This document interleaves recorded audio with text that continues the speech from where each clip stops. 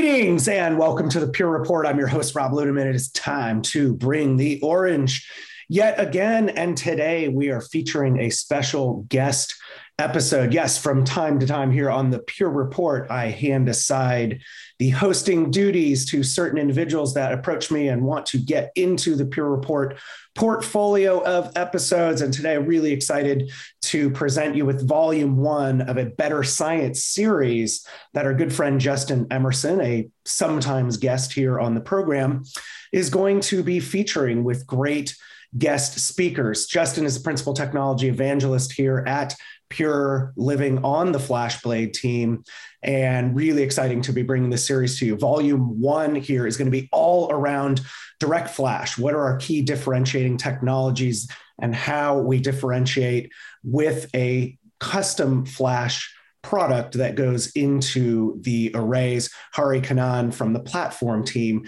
is Justin's guest on this episode. I do hope you enjoy this. Look forward in the future for additional episodes coming out in the Better Science series. There's also an accompanying blog if you want to go to blog.purestorage.com and get more detail than what is covered on these podcasts. But I do hope you enjoy this guest episode. And now I will hand it over to Justin to take you through the program. Hello, everyone. Welcome to Volume 1 of our Better Science podcast series. I'm your host, Justin Emerson, Principal Technology Evangelist here at Pure Storage. Better Science is core to our strategy here at Pure Storage, where we think that data storage is still high technology, not a commodity. The purpose of this series of videos, blogs, and podcasts is to help shine light on some of the incredible engineering work that goes on here at Pure and highlight some of the great people behind that work. Volume 1 of Better Science is all about DirectFlash, one of our key differentiating technologies that is now built into all our flash storage products at Pure. We've written a pretty comprehensive article on what DirectFlash is, but on this podcast, we're going to talk to someone who's been close to DirectFlash since its inception and learn a bit more about the why and the how. With that in mind, I'm excited to introduce Hari Kannan. Hari, you want to introduce yourself? Hi, thanks, Justin. Yeah. I'm a technical director of engineering at Pure, and I serve as the platform architect for the FlashBlade product. And how long have you been at Pure? I'm going on 9 years, actually. I was one of the founding members of the FlashBlade project, or Project Iridium, as we called it back then. That's when right. We were a startup within a startup.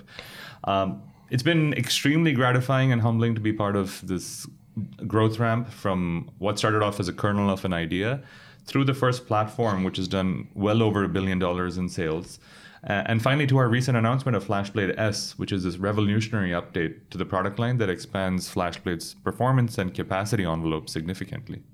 And one of the most exciting things about FlashBlade S is that it now uses the same DirectFlash technology as the rest of our portfolio, right? That's right. So maybe not to, if folks want to really deep dive into what DirectFlash is, please feel free to read the blog that's associated with this podcast. But just super briefly to set the table, what is DirectFlash? What do we mean when we say DirectFlash? Well, the name's a bit of a giveaway, really, because it's all about communicating directly to Flash. Yeah, there you go. But fundamentally, it's our philosophy. It's our engineering philosophy of how we want to use NAND flash efficiently in storage systems. We get rid of unnecessary translation layers between the storage system and the flash itself to unlock all the inherent capacity and parallelism performance available in the flash chips. So by up-leveling all of flash management, so be that I/O scheduling or allocation of data or wear leveling or garbage collection and all of these background tasks that have to happen to keep the NAND healthy, by up-leveling all of that to the system level, as opposed to doing them locally within drives, we're able to make globally good decisions as opposed to having sort of locally suboptimal points. Mm. And so I guess maybe to understand why that's really important, we should take a step back and sort of talk about, when we first started at Pure Storage, we used SSDs, right, solid state drives in our flash array product. Yep. But what are the challenges that SSDs bring to enterprise storage systems, like a system that's composed of many drives? Yeah. To be fair, modern SSDs really are an engineering marvel. They provide the illusion of being able to support random 4K writes. But under the hood, they have nearly an impossible job because NAND is extremely complex. It's complicated in the way it's organized. You have all these rules as to how you can write to NAND. So you write NAND by filling out pages at a time, and these pages are typically 16 kilobytes in size. Multiple pages comprise a block, and that's the granule at which you have to program NAND. So you fill out these consecutive pages in what's called as this erase block. An erase block can be really large, multiple tens to maybe even 100 megabytes. So that could be hundreds of pages in a single block. Or thousands of pages. Right? So SSDs abstract this away from the end user by setting aside some space that's called as over-provisioned space, or OP, to sync writes from the client, because you want to make sure that your client isn't left hanging while you're trying to fill out all this complex geometry that sits behind. So this OP space is kept aside to sync writes and then collate them into the remainder of flash once enough data is collected. This over-provisioned space can be really large. It can be as large as 20% of the total number of bits in an SSD. Additionally, this packaging of bits is done within the SSD with no sense for the provenance of data. So data with different lifetimes all tend to get commingled together. And these random overwrites that the SSD has to perform create data fragmentation. So these random overwrites cause write amplification that ends up eating away at precious endurance cycles. Endurance cycles are defined as the number of times NAND can be cycled, the number of times you can assign charge to a NAND cell. And write amplification is, so if you're telling an SSD, please write this piece of data, write amplification is a factor by which how many actual writes under the covers it's doing. So a write amplification factor of, for example, 2 means that every time you write a bit, you've actually burned 2 bits of writes on the drive. Right? Correct. That's correct. And why that happens is in a sense because of garbage collection, because you've packed all of these pieces of data from different sources together. And if you need to make an overwrite, if you have to delete some piece of data, then you have to repackage all of the data that lives around the piece of data that you just modified. And that in effect is a write amplification cycle. So you benefit by being able to pack data that lives together into the same NAND blocks, which an SSD, of course, doesn't have any context around. Right. Let's talk about that. So a solid state disk has to sort of assume the worst case scenario, right? It has to sort of just say, hey, I could be thrown any kind of workload. I could be thrown a random 4K write stream. I could be asked to do a large sequential read, but basically I have to be able to respond to each of those requests in a way that conforms to the way a hard drive responds, which is just with individually byte addressable block addresses, right? Absolutely. And that's precisely why they need a ton of DRAM per SSD in order to manage all of these complicated mappings. Because you're providing this illusion to the external world that you're able to support these sort of random small writes, which in reality, the SSD isn't able to do. So a typical SSD has maybe a gigabyte of DRAM for every terabyte of NAND. And you can see how that adds up pretty quickly if you're looking at really large drives. And these structural costs, so they're just endemic to the drives, and that causes a scaling impediment. And an SSD is much more complicated under the covers than, say, a traditional hard drive, right? Because traditional hard drives, yeah, they do some stuff where it's like, hey, let's remap these bad sectors and whatnot. But to a pretty accurate degree, they map their logical address space maps pretty cleanly onto the physical address space of the underlying hard drive, right? Correct. And then you get into shingled magnetic recording and all these other fancy things. But if we're just talking about traditional hard drives, which and shingled magnetic drives have the same challenges in some ways that flash drives do, right? But essentially, this is all because there's all this complexity to maintain the illusion that it's a hard drive, when really every single SSD is kind of like a storage array in a box, right? It is, with extremely complicated rules around what can be written and how it can be written. And it's not just from an allocation perspective, it's also from a scheduling perspective. When you get a wafer of NAND out of a fabrication facility, those wafers get chopped up into what are called as die or LUNs. Those die then get packaged into chips, and those are the chips that you place on a PCB. a die is the unit of parallelism within within an SSD. So a die can only have one outstanding operation at any point in time. Now, there's such a large variance in the latency of these operations. Reads are fast, but erases or program cycles are extremely long. And getting longer. And they're getting longer as you go from MLC to TLC to QLC. So the SSD has to manage all of these complex geometries and complex scheduling rules around when to schedule a read versus a background erase or write, etc., with absolutely no context of what's happening at the system level. So it's extremely complicated. So, when Pure first started, we were really in the era of SLC and MLC drives, right? So these problems weren't nearly as pervasive. But when we started, right, we said, well, we built a product flash array, and initially we used basically consumer SSDs. And the reason we did that was we recognized at that point that the intelligence people were building into what they called enterprise MLC drives at the time was this problem in its nascency, right? It was, let's build all this intelligence into the drive. And we looked at it and said, no, let's take simpler SSDs and let's build intelligence in software. So what did we learn from our first generations of flash array, the FA300, FA400, and then the flash array M, which sort of started our modular architecture on flash array? Yeah, you're right. I mean, we used SATA SSDs in the pre-NVMe world, and we threw a lot of software on there in order to ensure that all of the drives behaved well, and we were able to get better properties than what a single SSD would be capable of providing. So our Flash Array M platform that we launched in 2015 was forward-looking in the sense that while it launched with SAS drives, our teams had the foresight to pre-wire it for NVMe.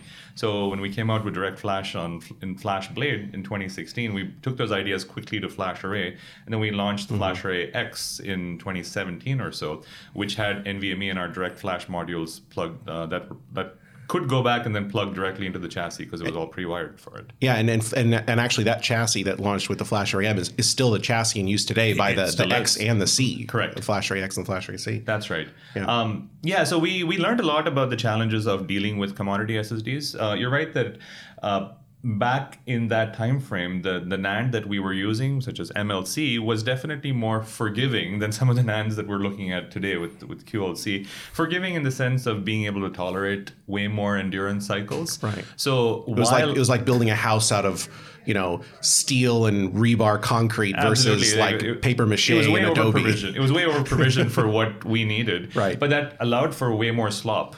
So if you weren't building out of DirectFlash, you could kind of make it work. You could kind of glue stuff together and make it work. Like longevity of the drive wasn't your single biggest concern, just because there were spare cycles to go around. But right from the beginning, we learned that performance was hard to do. You could get reasonable latencies, but getting consistent tail latencies was almost impossible, because every so often you'd have a background task that would go and lock up one of those flash die.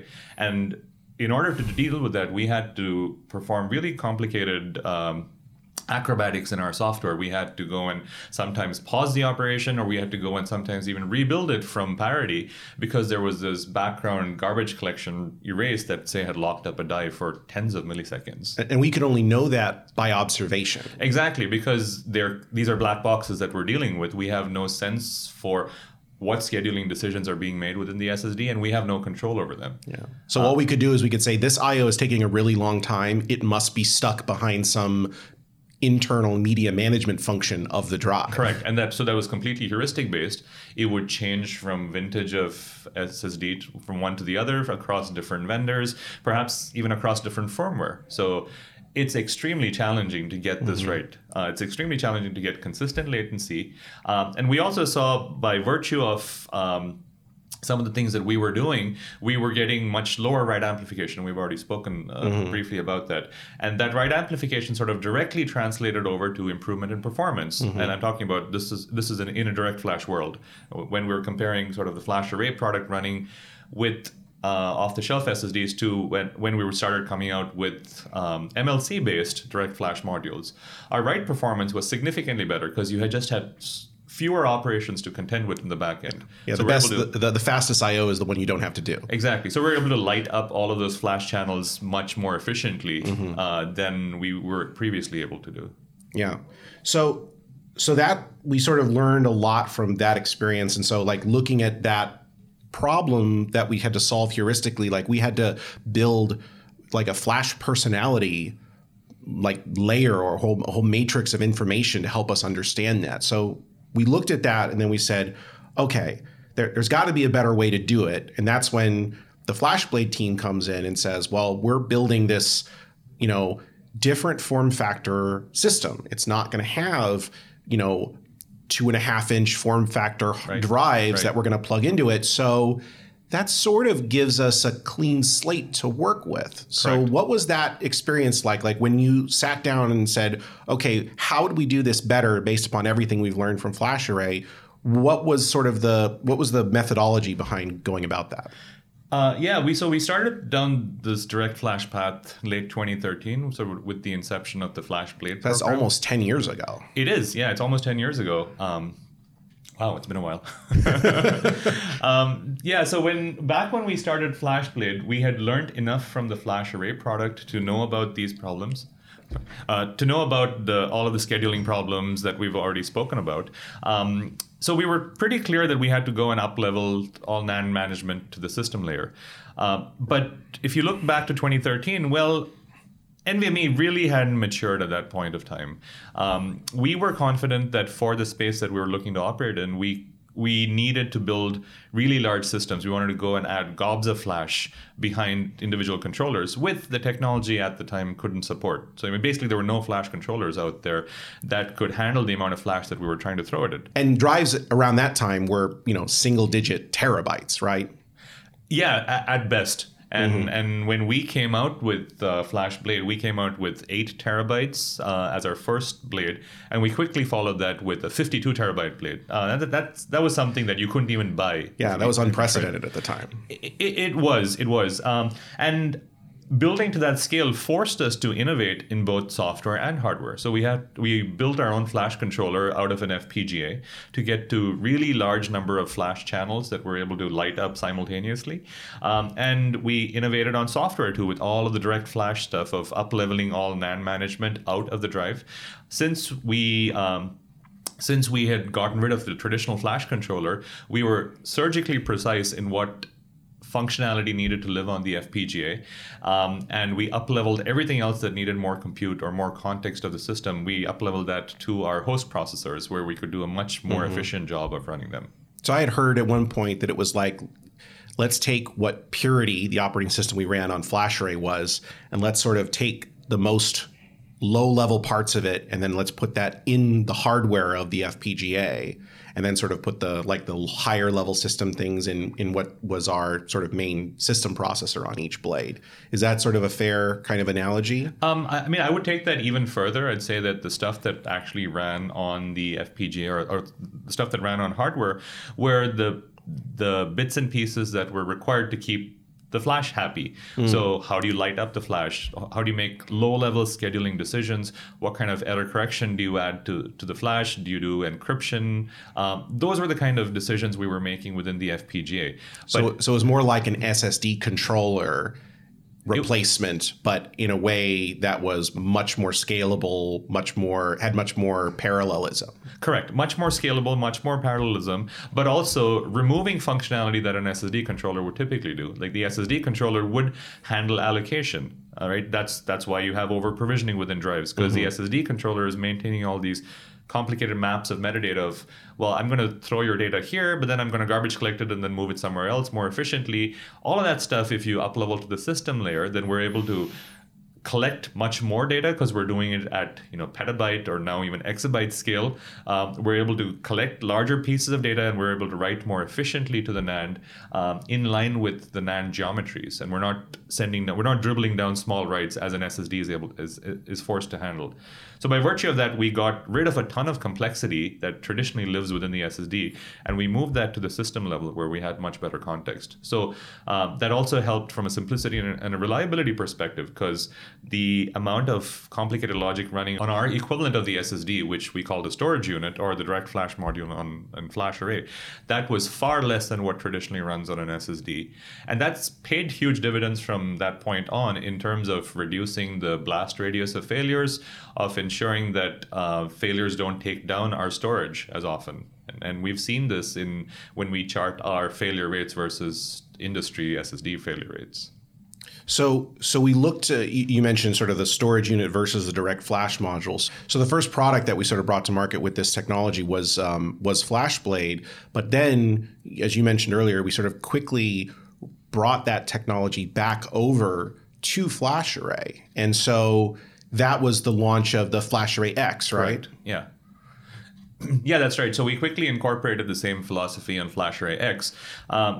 I'd say that the physical considerations of the two product lines were different. I mean, they had completely different chassis. FlashArray had pluggable storage modules, and we had already pre-wired them for NVMe, like I described. So in some sense, the physical geometry of the DirectFlash module was birthed like well before we built our first DirectFlash module. Right. Because we had to fit it within the same chassis. But the logical constructs and the concepts stayed the same.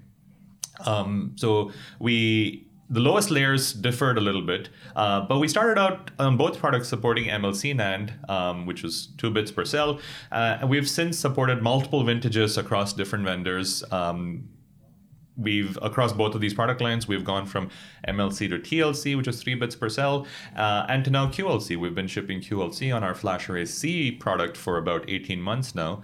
And with the recent announcement of FlashBlade S, we've brought QLC to the FlashBlade product line too. So we've gone through 3 different and I say 3 generations, but that's actually selling it short. We've gone through 3 different major seismic shifts of NAND, but in each of those, right, the first MLC drives that we shipped were very different from the last MLC drives that we shipped. Correct. And even more so with TLC. Correct. Right? Yeah, one of the complications with NAND is it's a bit of the Wild West when you look at vintage to vintage differences. Aside from page sizes, which are usually the same, but they're not always the same, there really is no standard around having the same size of a block or the same size of a die. So even within the same LC, like you say, like within the same MLC, going from one vintage to the next, even within the same vendor, could have completely different properties and require a lot of work on the vendor's end, which is our end, to manage them all sort of seamlessly. So that's something interesting you mentioned on the vendor's end, which is our end.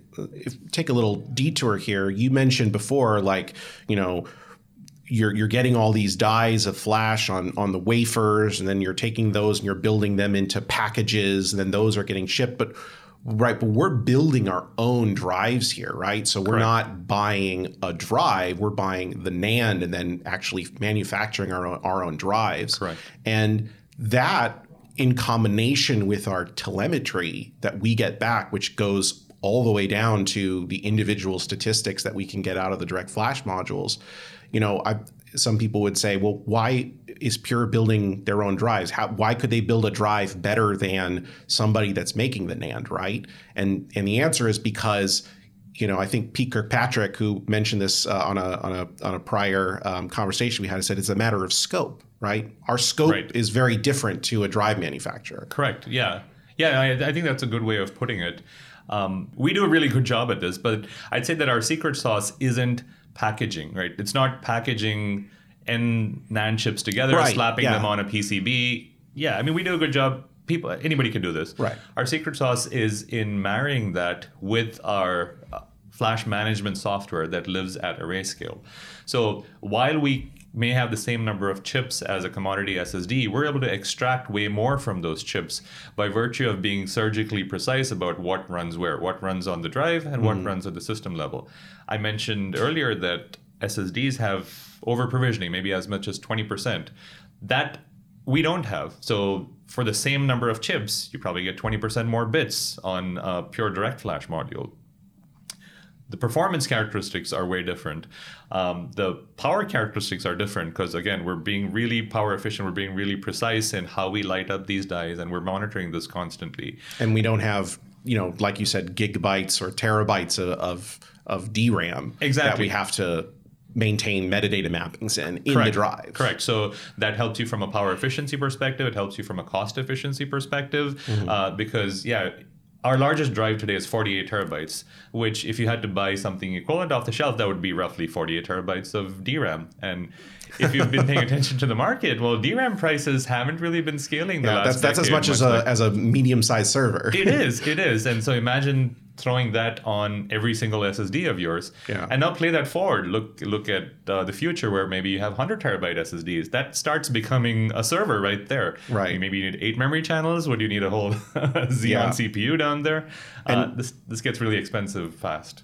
And we're, whereas a drive manufacturer, which like you said, like modern SSDs are incredible feats of engineering in a very small space. But they're not going to get the same kind of phone home telemetry that we do, because usually the only time they see a drive is when it's gone bad and it's come back to them for some kind of, fix or refurbishment or analysis, right? Yeah, absolutely. I think that's a good point. We now see so much NAND that I think we sometimes find flaws in NAND chips way sooner than the vendors themselves do. And this is because we are entirely purpose-built. We have two applications, really, our flash array stack and our flash blade stack, which at the core aren't that different from each other. But we're designing for specific applications in mind. So we are extremely precise in the type of telemetry that we collect and in how that's plumbed through the entire stack. Because yes, vendors sometimes don't find out about these failures because to be able to do so, you have to be able to observe them at the system level, map them down to individual components. Like you have to be able to map a failure somewhere down to, oh, this NAND chip has this bad SRAM cell that I wasn't expecting. Maybe there's no error protection on this. Maybe that's a grown defect, etc. And that requires a lot of telemetry, but also a lot of skill across the entire stack to be able to debug it that precisely. You have to be able to see a ton of NAND, which we do. We've been shipping DirectFlash, like I said, for at least the last 5-6 years. So that's multiple exabytes worth of DirectFlash phone home logs that we process constantly. We've seen this across vendors, we've seen this across vintages, and we're constantly monitoring how NAND ages, because the way NAND behaves on day one is likely to be entirely different from the way it behaves 3 years in the field, at different temperature corners, under different performance characteristics. So it's only by virtue of constantly monitoring this that we're able to be really accurate in terms of the low-level NAND management functions that we need to go and perform. For instance, we're able to tweak the voltages at which we read the NAND cells. And we're doing this proactively. So we look at how NAND is behaving, and if we start seeing certain patterns, then we'll go and update our software to adjust the voltages that we're reading these NAND cells at. And we're able to do this because of our intensive telemetry, because of this large telemetry system that we've set up. This is almost impossible to do with commodity SSDs. It's hard enough to figure out what SSD version and what vendor is running on a large system, leave alone get firmware drops from them 5 years into the future and precisely apply them to those SSDs. And then make sure that doesn't break anything higher up in the system that may have been reliant on certain edge case characteristics and exactly. Because imagine if you're a vendor that's just running with commodity SSDs, you have 10 different flavors of them out there. You're not going to be running firmware qualifications through their lifetime of these SSDs on every single vintage of that. That's an impossible characterization task. So yeah, I think we get a ton of benefits from being able to simplify the stack, so we have far fewer failure modes, but also create this really deep telemetry that gives us information about how NAND is behaving. So you mentioned there, that we now have DirectFlash on FlashBlade S, which is the new product that we just announced in June of 2022. And you were so you're part of the platform business unit within Pure here, and so that for listeners, at a certain point, we unified the hardware engineering teams for our different products, right? Yes. And so one of the reasons we did that was to help drive commonality and efficiency across our different platforms. And so that I'm assuming that FlashBlade S and some of the architecture around it was a sort of direct result of one of those, of achieving that goal. Yes, definitely. I'd say that that's especially true from the NAND perspective, from the DirectFlash perspective. Prior to this, I mentioned that we did have two physical manifestations of DirectFlash that were different on the FlashBlade and FlashArray product lines. With FlashBlade S, we've now unified onto a common pluggable module, and that's used both on FlashArray C, which is our QLC drives, and on FlashBlade S. Dealing with NAND is hard. We've done a really good job, but then by unifying our efforts across the teams, we're able to get even more leverage.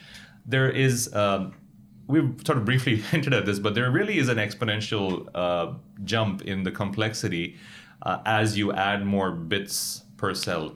Going from MLC to TLC to QLC, you've probably just doubled your density going from MLC to QLC, but the complexity that you introduce is an order of magnitude higher. Yeah. Like your endurance, the number of cycles you can tolerate, well, that's maybe a 10th or a 100th. Your latency has gone up maybe 20 to 50 times. So all of that implies that you have to be way more precise, and you have to have way more characterization data to make QLC tick the way we do. So it made a ton of sense for us to unify our resources on that front. And it's not just NAND. I think we've found a lot of benefit from unifying our resources and having similar design principles across the higher levels of the hardware platform as well. And that's down to stuff like what type of compute platform do you pick? How is the BIOS architected? What type of network chips do you pick? What's running on your kernel, etc. And that's sort of why we made this move to have a unified platform team that supports both our FlashArray and FlashBlade product lines. Yeah, so when FlashBlade first started out, part of its charter was to build this sort of unique hardware platform because functionally at the time there was no other way to achieve the goals that it wanted. Correct. Right? Yes, that's and right. so now we're looking again kind of at a clean sheet design from a hardware standpoint, and we're saying, okay, so hardware has sort of caught up in a way to where we wanted FlashBlade to be when we launched it 6 years ago. That's right. But now we can say, all right, so let's take everything we learned from FlashBlade. Let's take all the progress that we've made on the FlashArray product line over these intervening years since the release of the M and the X and so forth. And let's take the best of both worlds and build this new product, which coincidentally looks a lot like the FlashArray XL from the outside too, yeah, right? That's right, huh? Funny. funny you say that, right? I think Rob Lee, our CTO, says it well when he says that this is the platform that our software always wanted to run on, but we couldn't build because we didn't have the technology 6 years ago. Well, actually 2013 when we started, so 10 years ago nearly.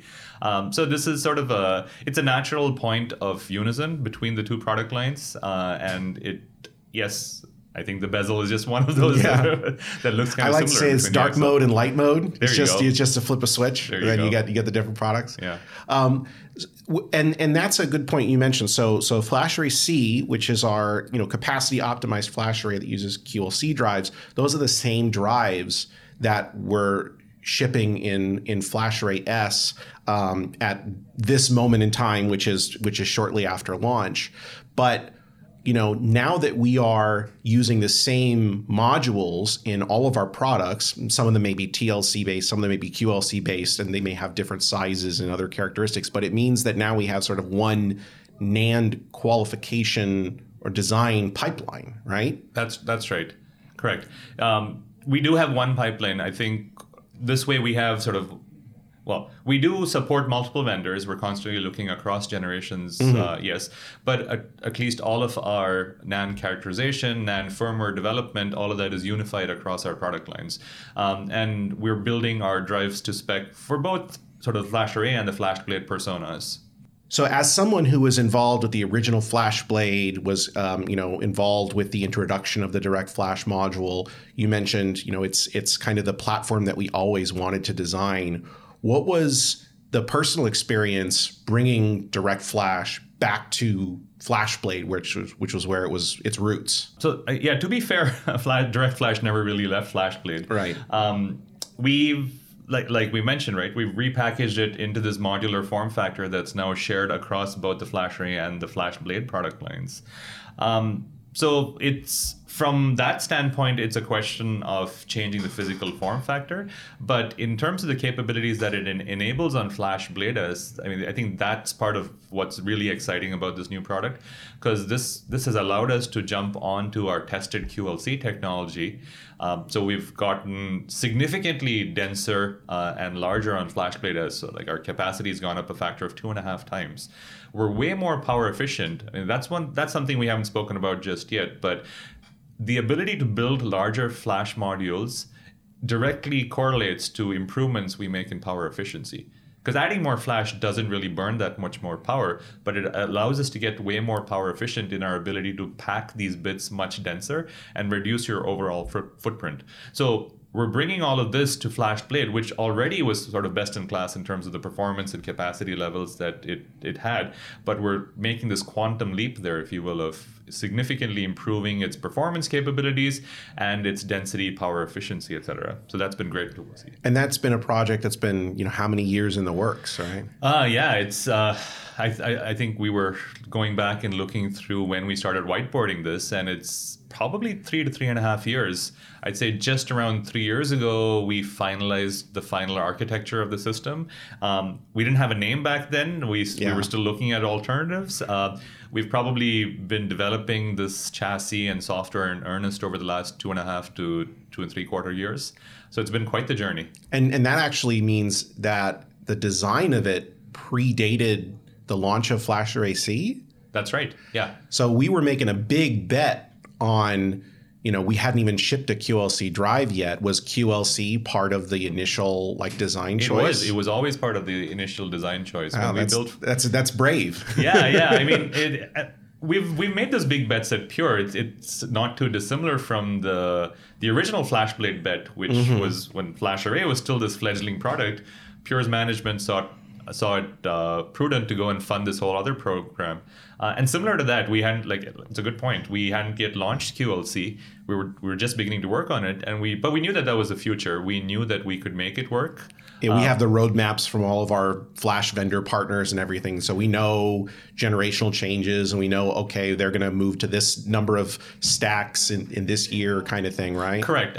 But we also had the confidence in our being able to work around the challenges that QLC would impose and be able to work around them efficiently, which is why you see that our products don't have these decoupling layers. Like if you weren't building a product out of DirectFlash, well, you're really at the mercy of the SSD. And with QLC, that's really hard to manage. So what you sometimes find people doing are adding decoupling layers between the rest of the system and the QLC drives themselves. Or another layer of indirection. Another layer of indirection. And well, if we've learned anything about tiering, it's that tiers aren't great, right? You don't have consistent performance. The moment you spill out from your tier, the wheels come off the system. At some point, there's an edge case that will be at the speed of the slower tier. Correct. And no matter what you do. Exactly. And we find that it's important to have really good latency, but it's even more important to have consistency. Yeah. So that's actually a really good segue to, we've talked a lot about the technology of DirectFlash, about how it's in our products now, but what advantage does that give customers? I think one, you mentioned power efficiency, right? Right. Two, you mentioned performance. What are the other advantages customers get out of using a platform with DirectFlash? Yeah, I'd say that we fundamentally believe that Flash is the future in the data center, and it is really our mission to take over that last bastion of hard drives. So QLC provides this leap forward in density and economics. So there's better performance if you can make it work efficiently, better reliability than spinning disk for sure, much better power efficiency. We've spoken about that. The advantage to our customers really is that with DirectFlash, we can actually unlock these benefits. If you don't have DirectFlash, making QLC work is hard, given everything we've discussed. So you have this layer of indirection, you have inefficiencies from a structural perspective, right? Because you're supporting yet another technology in there which burns additional power, which adds additional cost to the system. DirectFlash is really our cheat code, if you will, that unlocks all of this potential of the Flash. It's how we see the matrix. Exactly, yeah. You can see all those ones and zeros floating down. So to the customer, I'd say that this is your boost in efficiencies with space, cost, power, performance, reliability, etc. And also, DirectFlash really is what will unlock us to even double down on this going forward. We've spoken about structural limitations with off-the-shelf SSDs and the fact that you have to scale DRAM, the fact that you lose a large percentage of your bits due to over-provisioning. All right, so we're building 48 terabyte QLC drives right now. Fast forward to drives that are twice or 3 times the size. The amount of dollars, watts, space that goes into those unnecessary structural costs that have to scale is going to become staggering. So the advantages we have are only going to become greater as drive sizes increase over time. The corollary to that is that we are uniquely positioned to even build those larger drives because we can afford to just grow our NAND without having to grow everything else that goes with it. You don't have to add more DRAM, or you don't have to add over provisioning, et cetera. We can be really efficient, and that efficiency translates to even better power efficiency, even better space and cost efficiency. Yeah, we've looked at the increase in hard drive sizes over time, right? Really, the shock to the system was when they stopped doubling, right? When they went from 2 terabytes to 3 terabytes. Then everyone said, uh-oh, that's a 50% increase, not a 100% increase. Correct. And then that percentage has only gotten worse because they just go up by 1 or 2 terabytes every certain number of years. And they're talking about, well, maybe by, I think, 2025 or 2026, they might have a 30 terabyte drive. Right. Okay. Well, we're shipping, like you said, a 48 terabyte drive today. What are we going to be shipping in 2025 or 2026? It's probably even larger than that. Right. And then on the SSD side, right, the largest roughly, not counting exotic 3.5-inch form factor stuff that maybe is only for hyperscale, the largest drive that we see sort of in the market as a general purpose drive or even an enterprise drive is about 30 terabytes. Yep, that sounds about right. Yeah. Yep. And that has been at that size for some time, and it's mostly been because people haven't been consuming it. I think we were looking this up, and it's been on the market for almost 6 years right now, and it's only just getting picked up. So we definitely feel that DirectFlash will allow us to double down on our advantages. We will build larger drives, which will unlock all of these other benefits that we've already spoken about. And if you look at where DirectFlash goes, I'd say that, as always, we're sort of actively looking into future technologies and NAND's evolution into QLC as QLC becomes more mainstream and even beyond. So it's an exciting time. Yeah, and there's going to be multiple generations of QLC before we even start looking at pentalevel cell or whatever or hex level cell someday if we can. But those are again going to be orders of magnitude more complex. Correct. And so if you don't build in these sort of structural advantages ahead of time to be able to even approach those, then I don't know how you're going to use those in an enterprise system. Exactly. It's going to become nearly impossible to use. Which leads to a great question. So why isn't everybody doing this? Why are we, for the most part, unique amongst enterprise storage vendors in that we don't just make a drive, right? It's not about just building a circuit board with flash chips on it, right. But it's about up-leveling all of this flash media management and data placement sort of intelligence. Why are we the only ones doing this? Well, to be honest, because this is really hard. Our CEO, Charlie Giancarlo, has one of the better answers I've heard to this question. Pure spends 18 to 20% of its revenues on R&D, while the other incumbents in the storage industry spend closer to 5%, which, as Charlie says, barely suffices to keep the lights on. So taking on these intensive hardware, software, co-design R&D projects that involve sort of ripping out the guts of your operating system and ripping out the guts of how you talk to media, building state-of-the-art telemetry, like all of these things are really hard and require tons of investment. And by the way, we've been doing this for almost 10 years now. So I'd say this is born out of a fundamental belief in the fact that the best systems products out there are the ones that come out of rigorous hardware and software co-design. Yeah. And that sort of mirrors the backgrounds of a bunch of us who were early on these programs. And it's been great that Pure Management buys into this and is willing to fund these efforts to the level that they are. Well, I think that's a great place to end it. Hari, thank you so much for your time today. This is a really awesome conversation. Thanks so much. It's been great being on this. And congratulations on the launch of FlashBlade S. Thank you. And all the really excited to see where this goes. Yeah. And that's a wrap. Rob Ludeman back here again. Thank you for listening to this episode of the Pure Report special guest series featuring Justin Emerson as our guest host around better science. More episodes coming on this topic in the future, but we hope you enjoyed that.